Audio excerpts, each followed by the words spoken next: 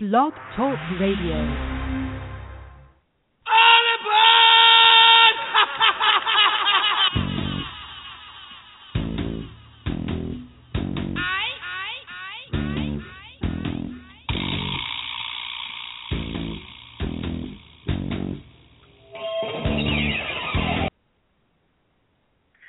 Welcome to Weigh In Sports Talk. Today is Sunday, August 16th. Before we get started, here are a few reminders of several ways to weigh in. Call us at 646-716-5564 or join us in the chat room by listening online at blogtalkradio.com/Tarvino or follow us on Twitter at Weigh In Sports. Now here's your host, Brian Tarvin. Let's weigh in.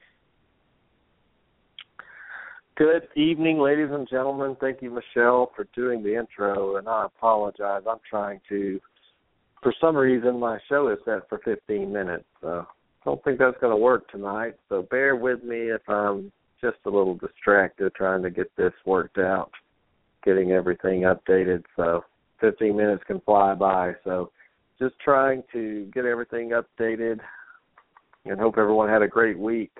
We are very, very close to college football season. 3 weeks from this past Thursday night for some teams, 3 weeks from yesterday for the majority of college football teams. And we're going to have some fun tonight. Probably around 9:15, we'll talk about the Alabama Crimson Tide. We're going to talk about the Oklahoma Sooners tonight as well.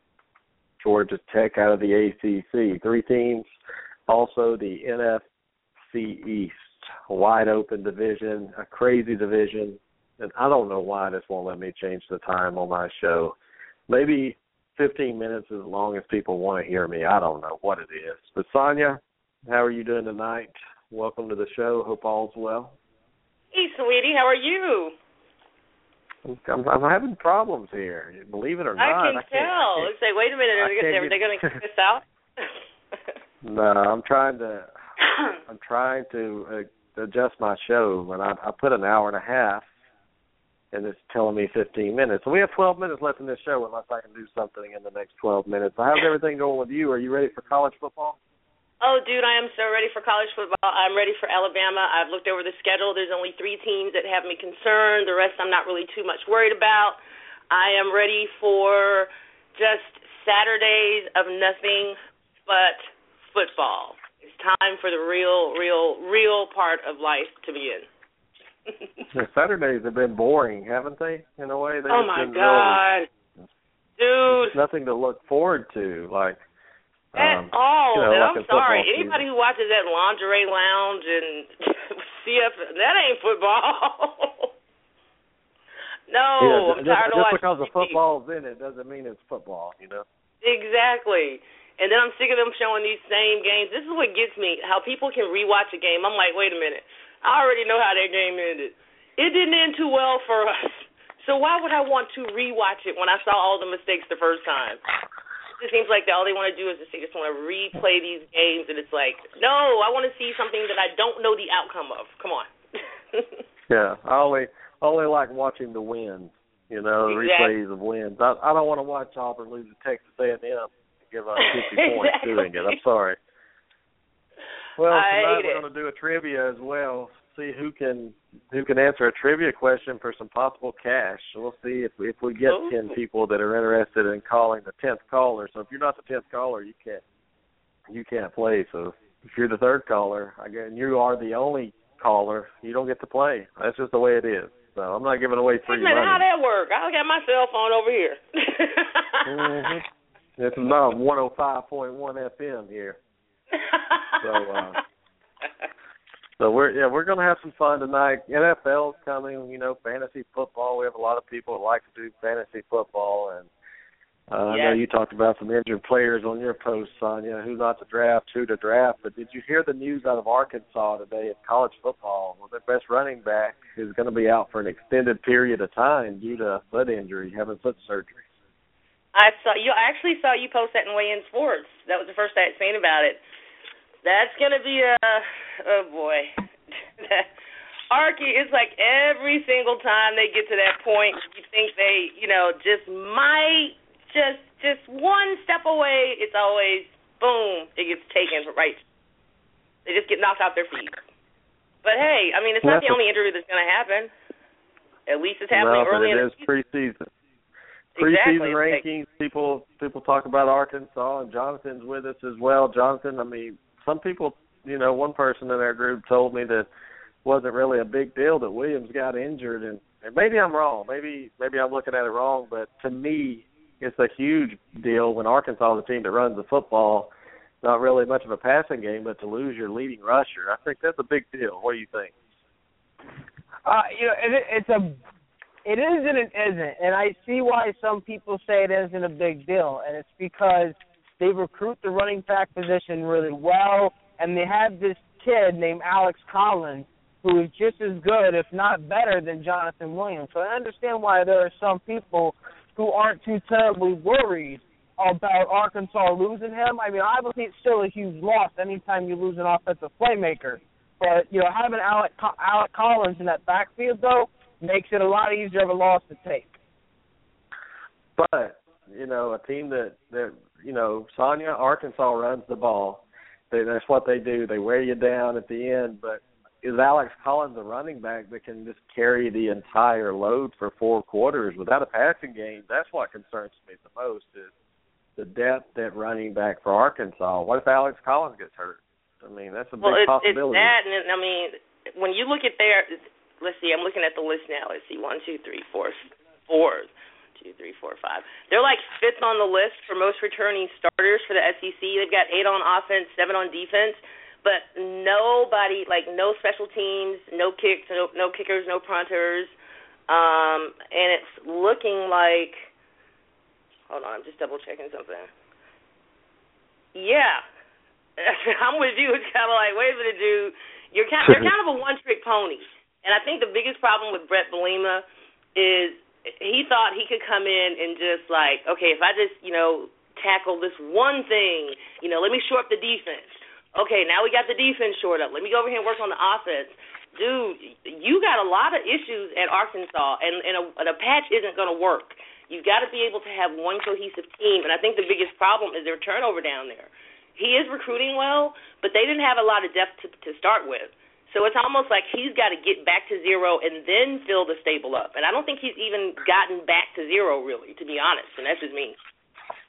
Yeah, and this Arkansas team is a team last year that actually the defense was impressive to me. They got better. They lost a lot, Jonathan, on that defensive front. But, I mean, I could be wrong, but when I saw the news, it just made me, concerned for them because Arkansas is supposed to. It wouldn't be a surprise if they won the SEC West this year or came close. But now losing somebody like this, depth is important, especially at the running back position when that's what you do.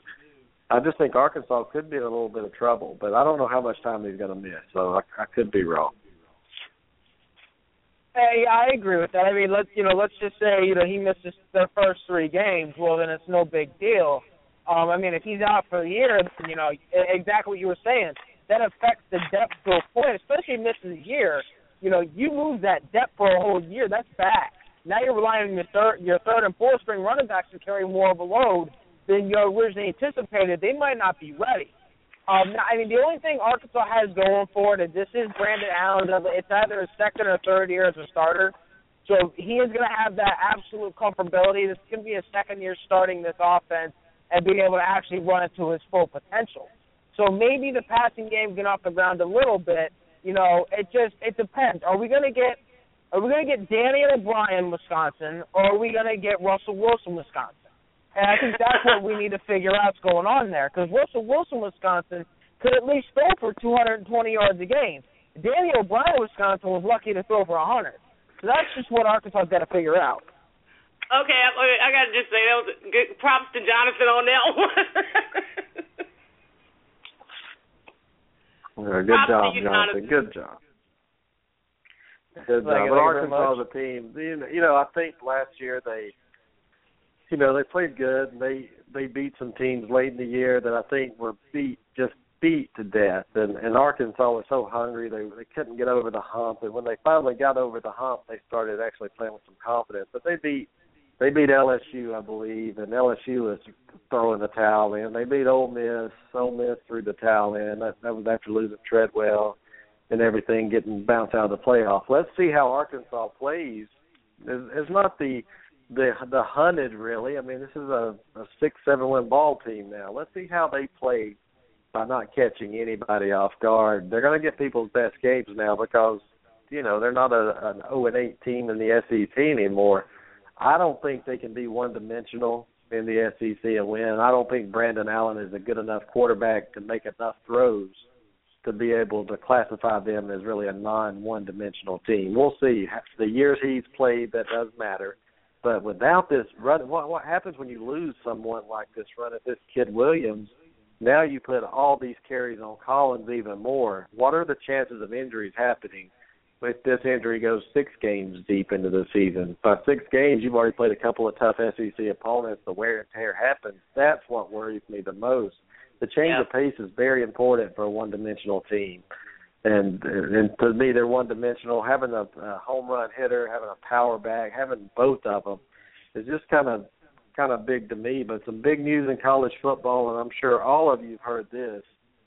Vernon Adams, the quarterback, finally cleared his math test, cleared to play at Oregon. Jonathan, I watched this kid play. I was watching him. He's a very good quarterback, but is he going to be here at enough time to be able to make an impact right now and learn a new offense? That's got to be tough because he's a senior. For him, this is do or die. It's going to be hard, especially since because he technically wasn't a student at Oregon, they couldn't give him a playbook. And the school wouldn't even let them practice with the receivers or the running backs or anything because they don't want another violation and get, slapped with anything worse than what they got from Chip Kelly. Right now, Vernon Adams still has a chance because he's probably the more talented of the quarterbacks they have, or at least athletically gifted. He is athletically gifted. I'll give him that over Locke. But it's going to be tough taking the job from a guy who's been there, 3 years now, knows that system in and out, has had, game time, even though it was, prep time. I think he can, I think Locke might be able to start this, but Adams might take over that job in week 4. Sounds like Jacob Coker, doesn't it, Sonia? Kind of like what we saw with Blake Sims and Coker. I was just about to say, that's exactly what it is. It's another Sims Coker. And if the team is the same team that Bama was, they're going to go with the guy that was there. They're going to go with the best, but secretly in their hearts, they're going to go with the guy who's been there with them in the trenches with them and, hopefully, but if old boy can come in and can show he can lead them to the promised land, it's like, sorry, bro, you still cool, but he can throw and catch and run like little kids. So it'll be interesting. What do you think about Snoop Dogg's son Cordell just not showing up to fall camp, quitting football to pursue other passions? Really, kid? What do you think Snoop thinks about this? First of all, I'm gonna be very, very honest. It never should have been a big deal that Diddy's son was going to USC or Snoop's son was going to UCLA. Because it's not like either one of them were, top recruits that every school was looking for. That's number one. Number two, if you cannot commit to your word, okay, you said you were going to come here and play football. If it's not in you, good, leave now. Just, be honest. Don't do what you got to do. But don't come back later on or go somewhere else. To me, it's just all BS. It's like, so? Who cares? His dad is paid. It's like, I never was impressed with him anyway. And, Jonathan, did you watch the show that Snoop Dogg and his son? I never thought this kid had any kind of mental toughness about him, really. And to play college football takes a lot. The Pac-12, you have to be able to ball to be able to play in the Pac-12. And I just don't think he's mentally tough enough. And, Daddy giving him all that money all those years is probably one of the reasons he's not doing it. Yep. Yeah, he was let's not forget, he was a 4-star recruit coming out. So it wasn't like, this boy couldn't ball. he was a starting receiver at Bishop Gorman, was a 4-star recruit. Everybody in the Pac-12 was salivating over this kid. You know, he was talented. But he was a spoiled brat whose daddy handed him everything that he ever wanted. You know, G. Diddy's son was trash. And I'm willing to go with that. And Jim Moore said so. But what did he do for UCLA? He did nothing. I mean, he showed up. He might have gotten an extra recruit or two to come with because they're like, oh, maybe they'll get to hang out with Snoop. I mean, exactly. Who was going to hang out with Snoop Lion? And that's the whole reason why they get recruited. But, you know, Cordell was a 4-star recruit, so there was some talent there, and it's a shame that he's going to waste his athletic talent to probably go out. Who cares? At the end of the day, he doesn't have to work another day in his life. His daddy's made more than enough money for his great-great-grandchildren. Exactly. I mean, go have fun. Go to college. Go do stupid stuff. I don't care. But if you weren't planning on going about this, and from what I've heard some rumblings, was that he was non-committal to playing college football during the recruiting process. Some of the coaches asked him how committed he was, and he wouldn't give them a straight answer. That's why some of the big schools actually backed off him. So, I mean, I think he just should have been up front from the get-go with them, just like Towns, the quarterback that USC got, that has decided he wants to leave now. Dude's been there 5 months, and now he wants to go. And supposedly he wants to go to Bama. So I'm trying to figure out what happened. I mean, you've been there 5 months. Why you what's his now? Twitter handle? Wait, that might be my fault. What's his Twitter handle? Hold on. I be on Bama on Twitter. I might have talked to him. I don't know. Let me just check and see. Oh, good. I mean, I don't understand why high school kids are so non-committal. I watched Snoop's son play, and Johnson, even though he was rated a 4-star, I was just laughing when they said he's considering LSU, and I'm like, put this guy in the SEC. He weighs about 125. He would get paralyzed in the first week of the season. This kid, I know he played at Bishop Gorham, whatever, but this kid was so soft that, I mean, he left the game with his little ankle, and even his dad's calling him a canty ass, you know? I mean, it was, come on. Tarvin, the one time that I saw, and then I had the I don't want to say the fortune, but the misfortune of seeing a highlight video somebody put together of him, and I'm sitting there like, okay, this is a joke, right? Like, this is really, you're really poking fun at him. It's really not a highlight reel. It's really showing how bad he is, right? Like, I'm under the comments looking for, this is, all in facetiousness. This is not real. We're really teasing him. And I'm sitting there like, dude, how did you get 2 stars, much less 4? What league are we talking about? Who was the dude that said today that gave his son's trophies back? That's what Snoop needs to do. Because I'm sorry. Maybe in the Pac-12 out there, he's a 4-star and he was, good or whatever. But me looking at this kid after looking at SEC, Big Ten ball all the time, and I'm looking at this kid and I'm like, dude, you couldn't even hang in the Big 12. Seriously. Yeah, the kid going on a recruiting trip and the big game was coming up. He didn't even show up for practice, and he got suspended. And it's just like, you could tell he just wasn't committed. But I watched him run his routes, Jonathan. I really was not impressed with him, and it's just for me watching him. But even his dad said, son, you're just too soft.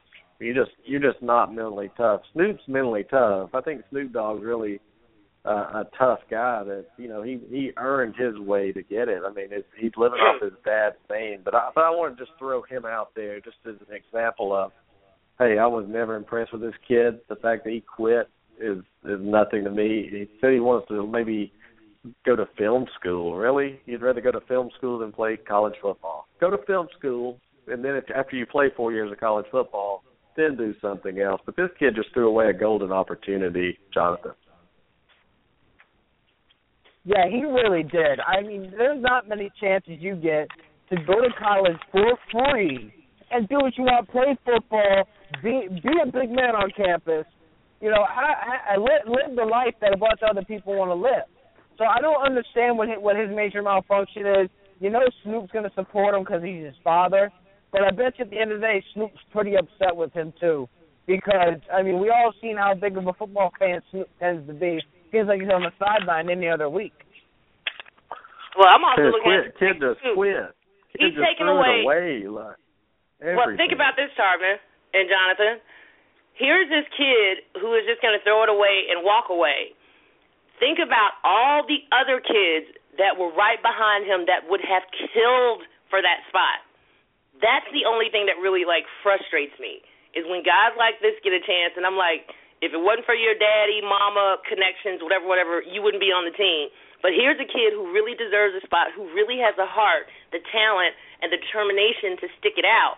And he's not going to get a spot because you have to just be on the team. Yes.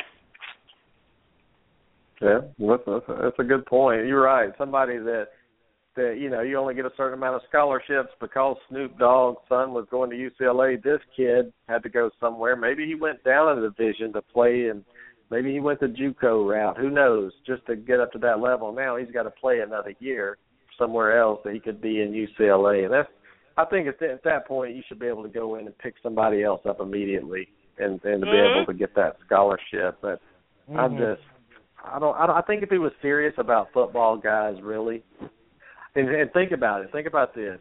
His dad loves Southern California, USC. You know that. I think it showed me a lot when he chose UCLA because I know he knew he wasn't serious about it. So if he committed to USC, his dad's school, and he quit, it would make it look even worse. So he chose UCLA as a cop-out, really, in case he didn't want to go the full distance. And that's exactly what happened. I can see that.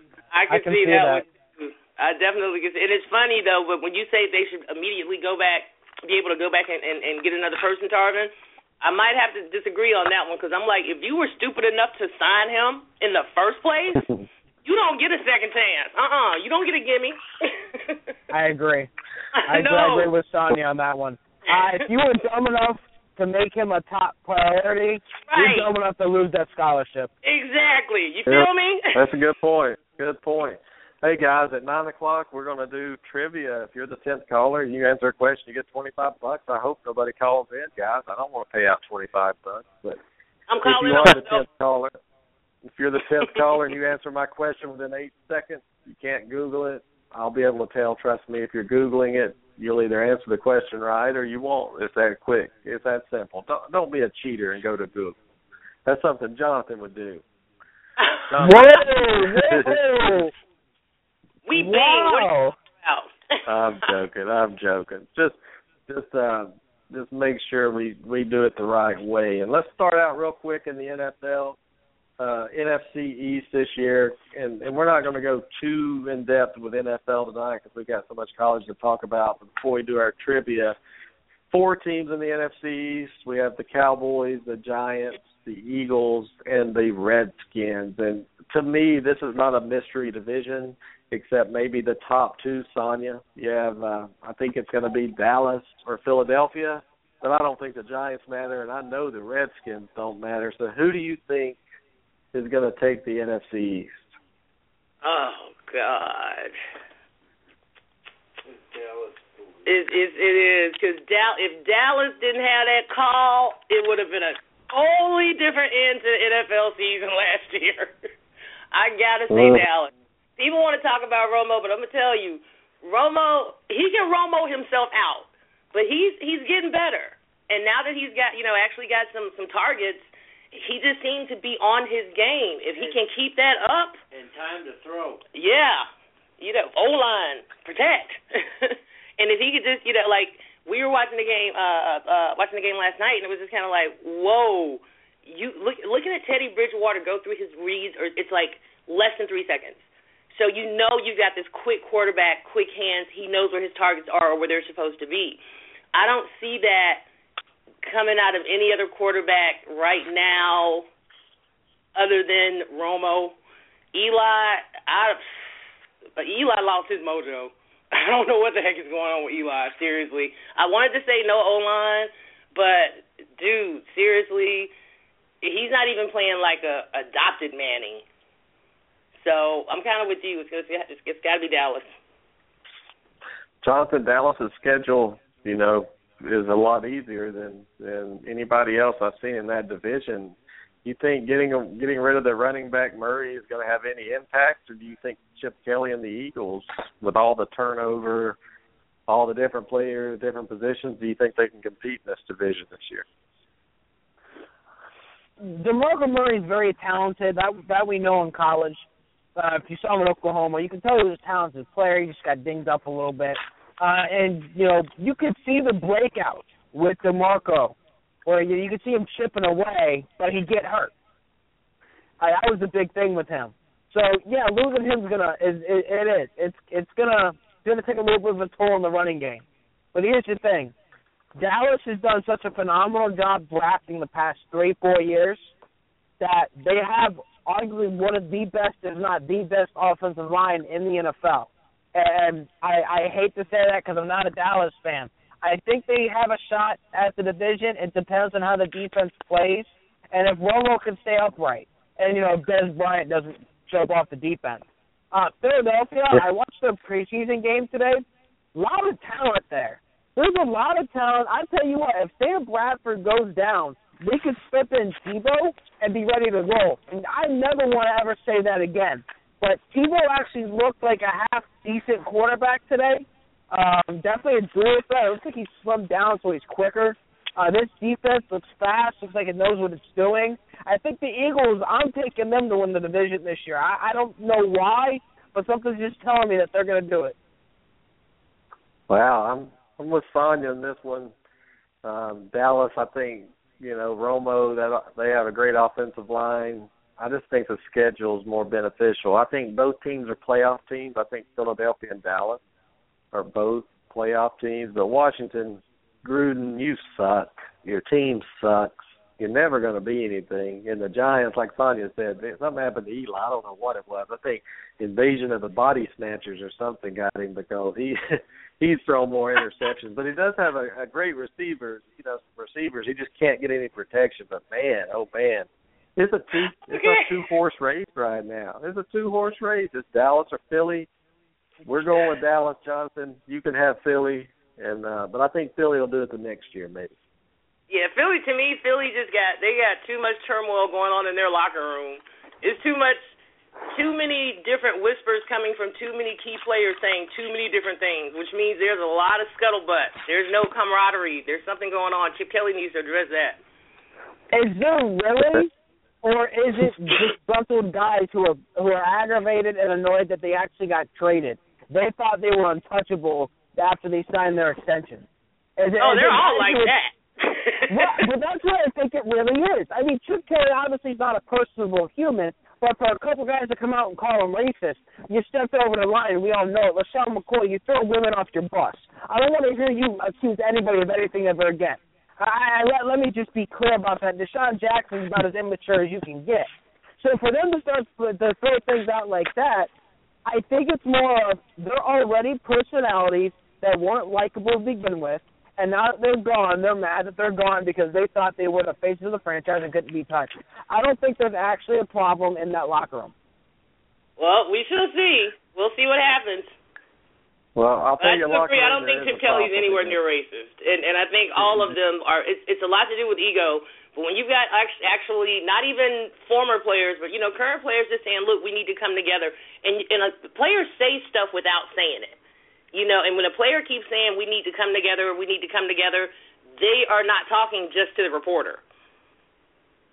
So something's going on in there that I see. I don't know. We'll see what happens. Hopefully, it translates better on the field than it does off the field.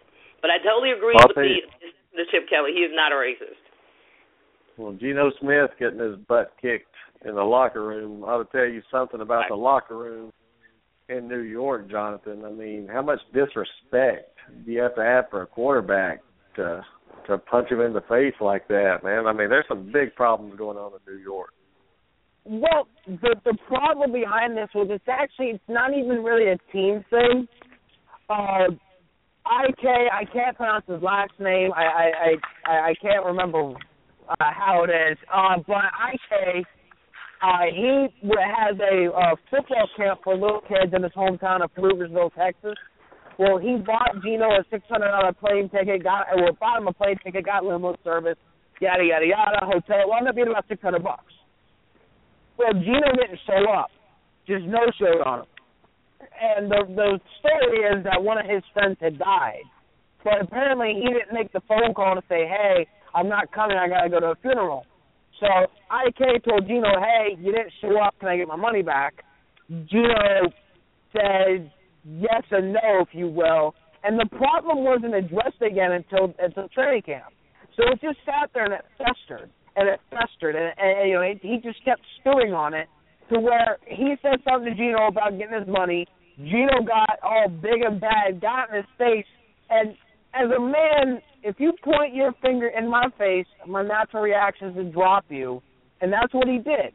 I don't think that's a true locker room problem. I think that's a Gino problem. I think Gino took a minute and said, I'm better than you, because I'm the starting quarterback, you're the backup linebacker. I don't care if I owe you money. That's what I'm getting out of this situation. There's just certain things you don't do. You don't do to a quarterback. You know, I mean, look, that's your quarterback. That's your team. That's the quarterback is your team. Really, you don't have to go punching quarterback over $600 to me. I just think there's no respect for him there. There's nobody that really cares that he is the quarterback. Vegas doesn't respect Gino. Please. Vegas doesn't respect him. Their win total went up after he got knocked out. This is the deal. Is it my turn yet? Because I want to interrupt, though. Yeah, go ahead. Okay, this is the way I see it. I'm with you. I don't care what happened. Unless that player slapped your mama, you do not put your hand on another player, not like that. Do player scuffles happen? Yes, they do. The players talk about it. We went to Falcons training camp last year. We saw a couple, on field. They scuffle. But to actually throw, throw bowls, like, oh, we about to throw down? Dude, I understand. I totally get it. But for real, bro, $600, and how much is your check? And you tripping on $600? And you gonna break my jaw and attack the quarterback? My concern is more, okay, what were all the other players doing, and who's doing what while this is going on? And why is everybody now, all these players are like, yeah, he kind of deserved it. This anonymous player, this other player saying, yeah.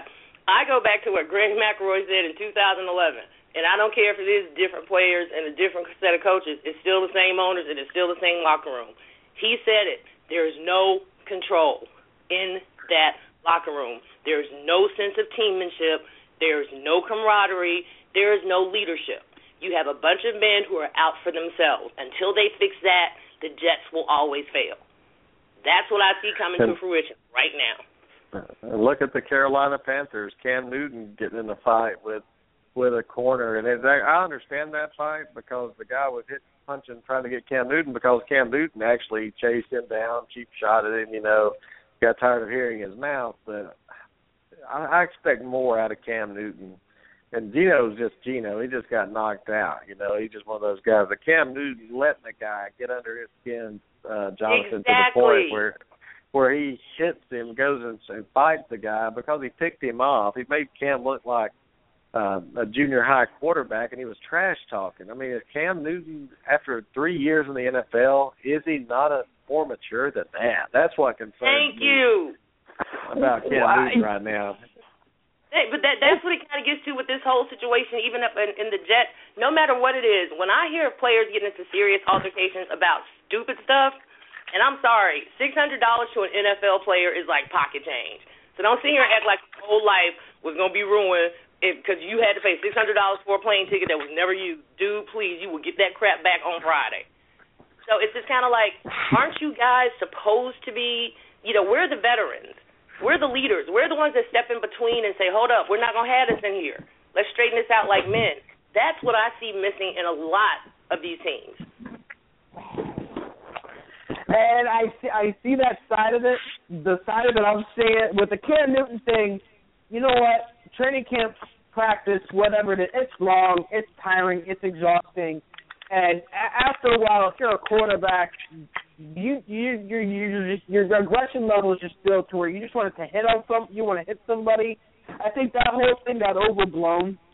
I mean, there are stories of Bill Parcells and Lawrence Taylor having just all out, bare knuckle, going at it brawls. And, I mean, that never affected nothing. They won, 2 Super Bowls? So I think you need a little bit of anger. You need a little bit of fire going on. That's how it goes. I mean, Lawrence Taylor punched one of his teammates in the jaw the week of Super Bowl practice in 1990 because Parcells told him to because he didn't think the team was ready. So there's going to be edginess like that. It's just to what extent is there? And maybe the Jets situation crossed the line. I'm looking at it going, you know what? There was a clear lack of respect on both sides. Lack of respect, and a guy said, hey, can I get my $600 back? Because we don't know what he did with that money. It's a 6th-round pick making league minimum. We don't know what happened to his money. So I'm not going to jump to conclusions on it. I mean, how about give him the $600 back and get punched. How about Cam, though? I mean, you're trying to gain leadership and respect of your teammates, but yet you go hit somebody and try to fight them because they make you look bad. That to me is not a reason to go whip somebody or fight them. Is because even though you're tired, they're picking you off. He's running his mouth. You have to be mentally tough, stronger than not to go get in a fight. You're the quarterback, the leader of that team. You don't just go fight some guy. I've never heard of it. Have you heard of the guy, Jonathan, that Cam Newton got in a fight with? No, I never heard of that kid. Exactly. There you go. What does it matter what he says? Who cares? You're nobody, guy. It's okay. I had a bad day, but to me, Cam Newton lost some of that locker room in there by going to get in a fight and wearing a Muhammad Ali shirt the next day to practice. Oh, really? See, now we're just I'm just telling you now, every good coach, every coach that's considered a legend, okay, every coach that we consider a legend, whether it be pro, college, no matter what the sport, the one thing that they all have in common is that their players, they demand that their players respect each other and respect the locker room and respect their coaches. And that's what, to me, I'm just seeing, it's just a lot of lack of respect. I mean, Jonathan, there's a lack of respect on both sides. Yeah, we don't know his money situation, but I'm sorry, if you've been playing football that long and you tripping on $600, you need a new account. So, but anyway, back to that. We don't know what the situation is, but there is a lack of respect on both sides. There's a lack of respect from the other players, and that's what I mean as far as this veteran leadership, because when you hear some of these veteran players, the ones who've gone on and they've retired and now they're analysts, and they talk about these situations and they talk about things that happened in the locker room when they were playing, and they always speak about, the 2 or 3 veterans that would come in and be like, no, and whether they were considered leaders or not by everyone, they all had that respect that when they spoke, shut it down. And it just seems like a lot of that is missing in sports. And I don't know if it's because people are retiring earlier. I don't know what's going on, but there is a certain lack of respect for each other as teammates going on in college football and other sports right now. A lot of the stuff from those guys also didn't get out in the media because we didn't have Twitter and Facebook. True. Just saying. Yep. Well, guys, let's get into what we do best here. Let's start. And I want to start with Alabama tonight because we may have to cut off just a tiny bit early tonight. I have business to take care of. But since Sonia's here, Jonathan, I'm sure you don't mind that the Alabama Crimson Tide is the team we're going to talk about tonight. And Jason, I know I've heard Jason a couple of times. Is Jason going to join us too? Yep, he's sitting right here. Yeah, I'm here, Tyler. What's up, Jason? How you doing, buddy? Yep. Good. The first sport, we're always. Well, Bama's 6-6 this year, Sonia. True and false. True or false? False. True. I agree with it. I agree. Yeah, right. You don't believe it. You don't believe that, Jonathan. I know you know football too good, but that's an Auburn pipe dream right there. So, Sonia, tell us about the quarterback. Tell us about the quarterback situation in Alabama right now. Who do you think is going to be the quarterback opening day? Oh, God, whoever walks out on the field, that is dude. Alabama fans are so frustrated right now. It's so funny because I saw Ryan Fowler from the game, who I forgot to call in on Friday. He said that he tweeted. He was like, "Went to the gas station, still hadn't heard back from Saban on who the quarterback will be. We'll let everybody know as soon as we find out." It's so up in the air, and Coach Saban actually said that he's kind of frustrated. And in front of what it seems from what I'm hearing and from what I'm reading, the problem isn't the skill. It's which one of these guys is going to step up and take it. It doesn't matter, Tarvin. Yeah, it's like they're all, the skill is there, but he's looking for that extra, fire, that extra leadership. And that's all he said. He said, I need somebody who's just going to step up and take it, and that's the person that's going to be our quarterback. But I really think it's going to end up being Coker. But Blake Barnett, oh, my God. It's basically the in-between year for Barnett. So, I mean, that's all it is. Yeah, I like that. I like Coker in this situation. I don't think they're going to put a freshman in there right now. Or what is Barnett? Is he a sophomore or a freshman? He's a freshman, and when he starts, oh boy, I'm so looking forward to that kid right there. That's all I'm saying. Him and David. Yeah, you don't put a freshman in the first game against a team like, Wisconsin lost some stuff too, but that's not. You need some experience, some kind of maturity. If Coker starts, if he loses his job, it'll be after a few games. But I don't see anybody starting Jonathan above Coker right now. Coker's going to be the guy.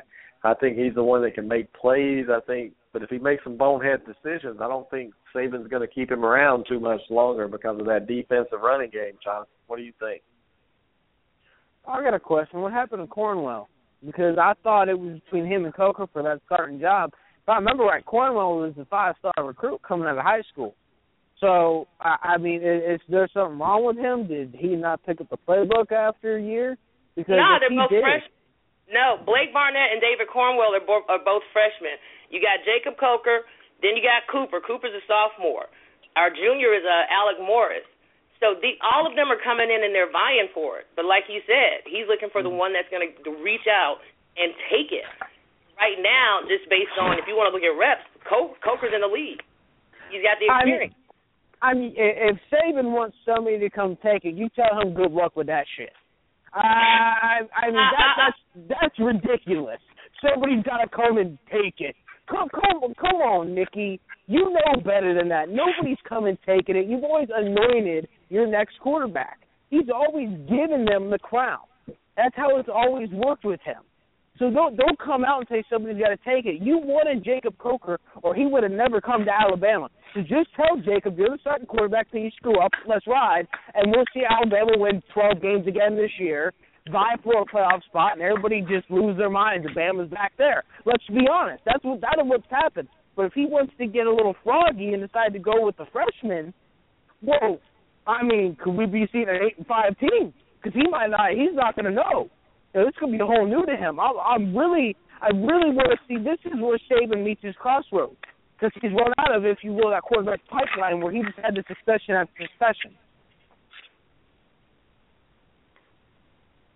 Well, I just don't think Coker's really done anything to make Saban say that, yeah, you're our quarterback, no doubt. And I think that's frustrated Saban because he thought he was going to come in there last year, and I did too. We all thought Blake Sims doesn't have a chance. We know Coker's going to be the quarterback.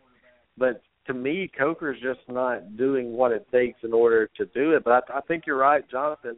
If he's going to win this year, it's not going to be with a freshman quarterback, and he knows that. I think it frustrates him. Coker's going to be the starting quarterback, but yet it's like you're giving him the job, but you really don't want to, but there's not another choice. You're not going to win in the SEC with a freshman quarterback. I'm just here to tell you. Sonia, what do you think about it? Exactly. And, Jonathan, that whole tirade, this is the deal. You did exactly what Nick Saban wants you to do. You're talking about him. You're talking about his quarterback. How many times has Nick Saban announced who his starting quarterback was going to be 3 weeks ahead of the game? Oh, jeez. Well, you're the Alabama fan, and you're asking the question. I'm going to take it maybe once. Never. We never. This is the thing. Zero. We never know. And so basically, the question Tarvin was asking was he was being facetious in a way, because we never know who our starting quarterback is until usually 2 or 3 days before the game, and sometimes not until the day of the game. Not until they present the roster. That's when we find out. So for us, it's just like this. It's just guess where's Waldo? We don't know who our quarterback is. We know who it could be. It could be one of these 5 people. We know who common sense should tell us it should be, but we're not the coaches. We will find out when we find out. But I'm satisfied with whoever he starts because they have much more experience at choosing their quarterback than I do. Jason wants point. Sonia always says this. Every year before the season, she's like, whoever's going to be on that field deserves to be there. So, that's it. Well, it'll be Jacob Coker, guys. There's no other choice the first game of the season. If you're playing Tulane the first week, maybe it'd be a little easier or harder to guess who it's going to be. You're playing Wisconsin, neutral site. Coker did have some playing experience last year, and I mean he didn't do terrible last year. He just couldn't. No, he wasn't bad at all. He actually had some great plays, but I think the problem is it was my Big Ten husband just had to throw out cheesehead suck for the listeners out there. But I think what people don't realize is because there was so much focus on the offense and so much focus on Blake and Lane in his first season that the rest of the guys kind of got brushed aside. They were like these also-ran stories. They didn't get a lot of hype until the season. So now this season you got these guys trying to step up. And I think what he means by somebody stepping up and taking the leadership, he means that. Not like, yeah, this is my ball, this is my team, but somebody to step up and be a clear leader. Because right now, that's one of the things that Reggie Ragland even talked about. We didn't have enough mature, veteran, senior leaders. We didn't have enough leadership on the team. And what it starts with a quarterback. So you need a quarterback that the entire team's going to stand behind, listen to, and be led by. And that's what he's looking for. Which one of these guys? And right now, come on, it's Jacob. We're not stupid. Yeah. Well, I got two things here. I got two. One, not enough senior leadership. Welcome to LSU's problem, having every underclassman declare. But two, I keep hearing that Jacob Coker is very poor in practice. He struggles a lot. He gets frustrated. He has tantrums. Is there any truth to those rumors? I have not heard that, and I know 3 people that post about practice, especially Alabama scrimmage when it starts, every single day, one being Ryan Fowler. Never heard that. Okay, I just heard a couple rumblings from some SEC guys. I wouldn't say they're Alabama fans, but right, SEC people. Yeah, I've not heard that, and I'm not saying it's not true because I'm not there and I don't know what happens when the camera's off. But out of all the things coming out, I've not heard that. Okay. And you got to think of who he's going against in practice too. He's going against some very good defensive players, which could be frustrating. They could make you look bad. And Jonathan, looking at Alabama's offense, really they only turn a couple of starters. Granted, there's some people who have played. 2 offensive linemen. Could that be a frustration for Jacob Coker, really not having that experience on the offensive line he needs? That would be a little frustrating because there wouldn't be the same cohesiveness. There wouldn't be the same rhythm, chemistry. Everybody's relearning except for like Derrick Henry's come back, something like that. I mean, they're going to have a whole new offensive line. That's tough. That's really tough. But if you got the same center, which we do, that should make up for it. Now, that is something I am hearing, that our center's stepping up and that O-line they're coming together. The only problem is... Hello? Hello? Yeah, I'm still here. Go ahead, Tanya. Oh, no, I was just saying that our center is still the same. We still have the same center. We've got 4 returning starters on our offense. Our offense struggled last year, late in the season. We know that. We were weak at the corners. We know that. But when I look at, we've got 8 starters coming back on defense. I mean, our front 7 is supposed to be the best front 7 in college football. I'm not even tripping on our defense. Our defense has made it known. Each and every one of them have stepped up and said, no, we want to become the defense that people feared when they heard they were playing Bama. I'm not tripping on them. Offense, I was a little bit worried, but from what Ryan and a couple other people who are there and allowed on the practice field and to see these guys and they see them every day, they see them run these plays. I just think that our offense is not going to be as bad as people think. And I also think that Nick Saban doesn't mind that people think that the offense is weak. You got to understand, Saban loves to play mind games. He's never going to let you know what he really has. I think it all depends on the quarterback play, really, for Alabama this year. Looking at the schedule, it's an SEC schedule, but you go as far as your quarterback. Sims played some great football last year. He had Amari Cooper.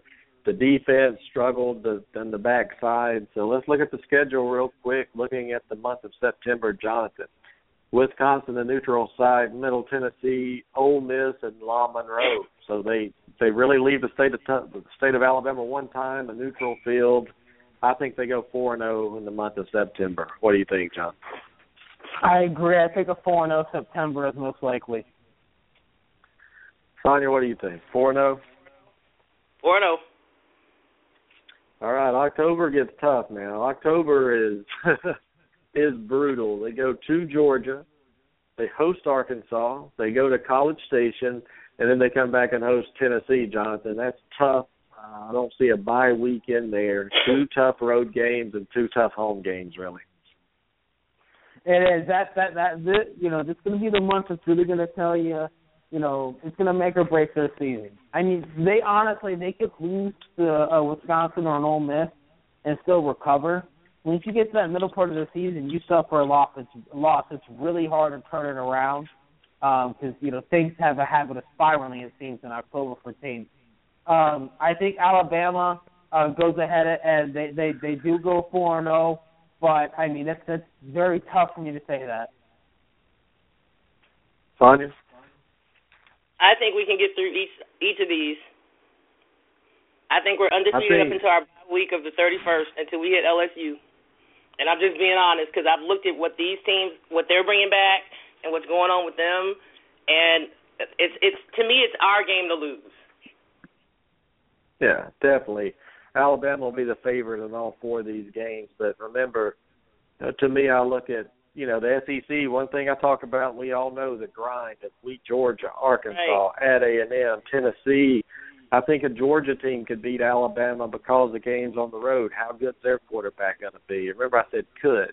Arkansas never has played well in Tuscaloosa. I don't think they have enough offense to really do anything against that Bama defense. We saw them struggle last year against Bama trying to put up points. At A&M, really, we don't really know A&M how good they're going to be. We know the offense is probably going to be good, but one reason A&M will struggle with Alabama is they can't run the football. And that's going to be a Tennessee.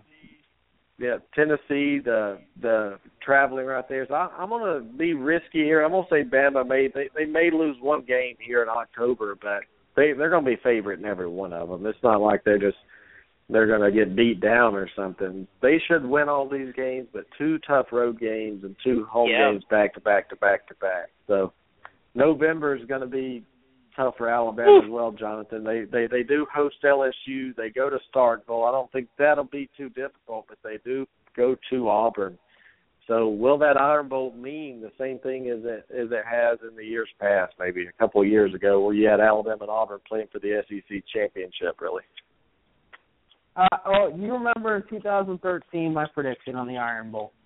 And Sonia might or might not. If you don't, Sonia, this will feel like deja vu. I'm taking Auburn to beat Bama. I think that's going to be Bama's only loss this year. I think they coast to 11-1. No SEC West title, though. I think Auburn actually is going to take that with that win. It's going to be a huge win. It's going to be a great game. You got 2 fantastic teams going at it. Auburn's more set up at the quarterback position. Their offense is more explosive. As their defense becomes average, that becomes one of the scariest teams in football. And that's where I think Will Muschamp's really going to make his money this year. I'm going to take Auburn to win that game. It's going to be Bama's only loss. Well, Jonathan, if Alabama goes 11-1, do they make the playoff? Strong possibility. I'm going to be very honest about that. There is a strong possibility of that, especially if Auburn wins the SEC championship game. Now, if Auburn goes to the SEC championship game and loses, hurts Alabama's resume, clearly. But if Auburn wins that, I think Alabama has a strong chance to make that playoff as a 4 seed, and that they're a very good team. I think that'll be fun to see if they can do it. But you got to have gotta have some dominoes fall their way. You're gonna have two conference champions with 2 losses. I think for Bama to sneak in. I see TCU and Baylor didn't get in because of their name. If Alabama runs that schedule, and Sonia, you tell me what you think. If Alabama run their first 11 games, lost a close one to Auburn, I think Alabama gets in. I mean, because of their name, because of their schedule. Because of their schedule. Exactly. Come on now, let's look at Alabama's strength of schedule. Number 1 on Sagarin. Number 4, Field Steel. Number 4, NCAA. We have what we call the SEC schedule from hell. Last year, Auburn had it. I think the year before that, who had it? Was it Florida? Florida, Tennessee, maybe. I think it might have been Tennessee, but we all get the SEC schedule from hell when you're just back to back to back. The only game that I am very, very concerned, or I don't even say the only game that concerns me is the Iron Bowl. And that is because when you look at Alabama and Auburn right now, they are basically evenly matched. I mean, yeah, you got some that have a little bit, but some a little bit more over here, more cons, more pros.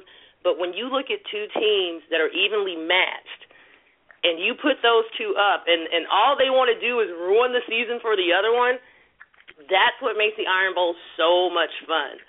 I'm not going to sit here. You will never, ever, ever hear me pick Auburn to win. That's not going to happen. I'm still going to pick Bama.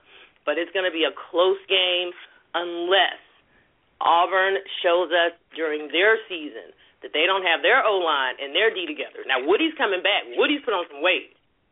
Woody is coming back, and what was it Will said not too long ago or sometime at the beginning of this week that he was unblockable, that he was just unblockable. When I hear that, and knowing him and seeing the pictures of Ming of the fridge being full and then empty after he comes over, I know this kid is huge, and I know he's got the determination, and he wants to be a leader, and he stepped up to become a leader. So when you've got that type of leadership in the Auburn locker room versus what I know what's going on at Bama, I'm looking forward to that game. It's one of those, it'll just come down to the final seconds. But I'm going with my Tide. Yeah. What's scary this year is nobody's really talking about Alabama, and it's been a long time, really. It's since that 2009, really. It seems like that every year you think about it, Bama number one. This is the year where everybody's talking about Ohio State and TCU and Auburn, but nobody's really talking about the Tide, which is scary to me because that's what Nick Saban wants. He wants you to leave him alone, let him do what he wants to do. He can look at his players and get their attention. Yeah, I know. I mean, it's just scary because we know you look at recruiting the last 7 years or whatever, Bama has owned it. I know, these offensive linemen are new, but these are great recruits, great talent, great coaches, and I don't know. It's a tough schedule, but if they do go 11-1, and I'm gonna pick Auburn too, and I'm an Auburn guy just because that game's at home. If Bama goes 11-1, they're in the playoff, and I don't care Baylor, TCU, whoever, as long as they're not undefeated. But I think this is the year that maybe 2 of the Big 5 conferences get left out, or the Power 5, and. Yep, you have a Big 10, you have maybe 2 SECs, and you may have a Big 12 or a Pac-12. So I just think that could be the year. But Alabama's 11-1. I'll bet everything I have in my pocket, which is not much. They're gonna make that championship or make the playoff. I'm sorry. No, I totally agree. And the one thing, Jason and I were kind of giggling when you said that because, and Jonathan, you might not know this, but a couple of years ago. When things are kind of quieting down about Bama, and I told Tarvin, I said, it's a secret. If you notice, it's a pattern. Whenever the thing about Saban, he doesn't want you talking about Bama. He wants you focused on somebody else so you don't worry about nothing he's doing over here. And I think one of the best comments or best sound bites that ever came out was right before we played Notre Dame. And it was during that season when kind of the Bama talk was dying down, but then, of course, Bama was winning. And DJ Mosley said, he goes, dude, there's plays that we haven't even touched yet. Do you think this is all we got? Coach will never let you know all we got. That's all I needed to hear. So I never trip. I love it when we're not in the news. And plus, it's time for other people to be talked about. Ohio State, the Big Ten, they deserve to be talked about. I mean, they won the first college football playoff. Come on.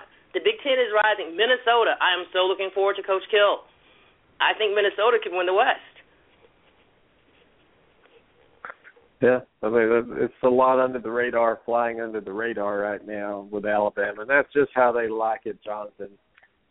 You have to expect them to make a push. The LSU game doesn't concern you much, Sonia? November 7th? Not that much, only because I don't know what – you and I talked about this because they've got like 8 returning starters on both sides of the ball, okay? They've got their kicker and their punter returning. But they just fell apart. There's something happening down there that's just a disconnect because you've got all of this talent, but they just can't seem to get it together. I'm like, wait a minute, guys, hold on. How do you blow a lead? How do you play this game so close? So I'm not sure what's going on down there. I can't really put as much faith in LSU to be that, regular LSU we're used to, until we see something better. They haven't been putting out LSU product, let's be honest. No, and it's quarterback, but it's also, Jason's right, but it's also play calling. And it's Les Miles has no faith in anybody. He just runs the ball no matter who their quarterback is.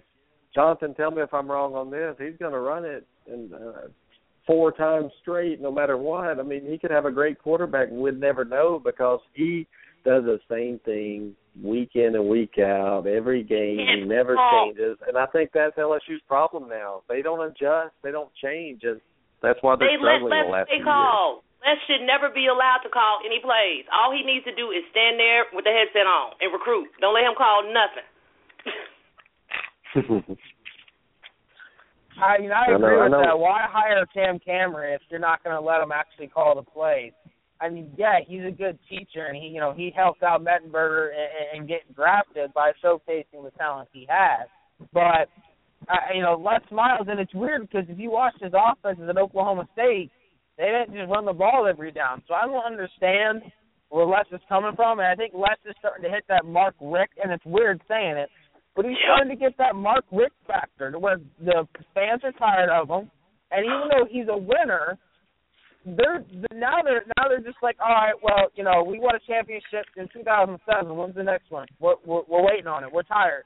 And it is because Bama and Auburn have won theirs, and I get that. But still, I mean, we're talking about LSU, who not that long ago was considered one of the dominant powers in the SEC, and it's still a team that strikes fear in a lot of people. I think, it's that Townsend game from a couple of years ago where they struggled with Townsend that I think has lowered the reputation. And all their players getting arrested doesn't help. I mean, if you can't keep your guys out of trouble, then what's the point? Jonathan. Don't come at me with that, Sonia. Don't do it. No, I'm high-fiving, dude. I'm high-fiving you right now. Thank you. Thank you. The Rick comparison, dude, I was standing up. I had my fists in the air. I'm high-fiving you, bro. Break it down. Truth. Listen to the man. I'm done. Go right ahead. I'm sorry. But that's what it is. I mean, you have – and Rick is going through the same thing. You're having what seems like 5 guys a year getting arrested. The only difference is that Georgia, Rick kicked them right off. Les Miles is trying to find a way to sneak him back on the roster by, I'm pretty sure there's hush money going towards the kids that they robbed, and we're like, we're not going to press charges now. Why? Give me a good, legitimate reason why, and let me see your bank account. I mean, what's going on in Baton Rouge right now?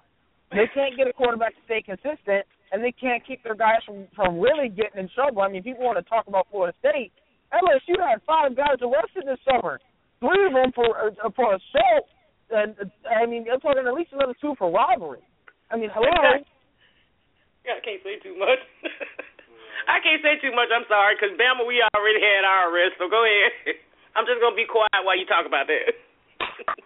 And I know it's hypocritical coming from a Florida State fan, but, I mean, at the end of the day, LSU just seems to have more of a discipline problem than most schools around the nation, and I think that's leading to the discord with Les Miles the same way it led to it with Mark Richt. I mean, half of Louisville secondary part of Georgia's stud recruiting class 3 years ago. And what did that tell you right there? And they didn't transfer on their own free will.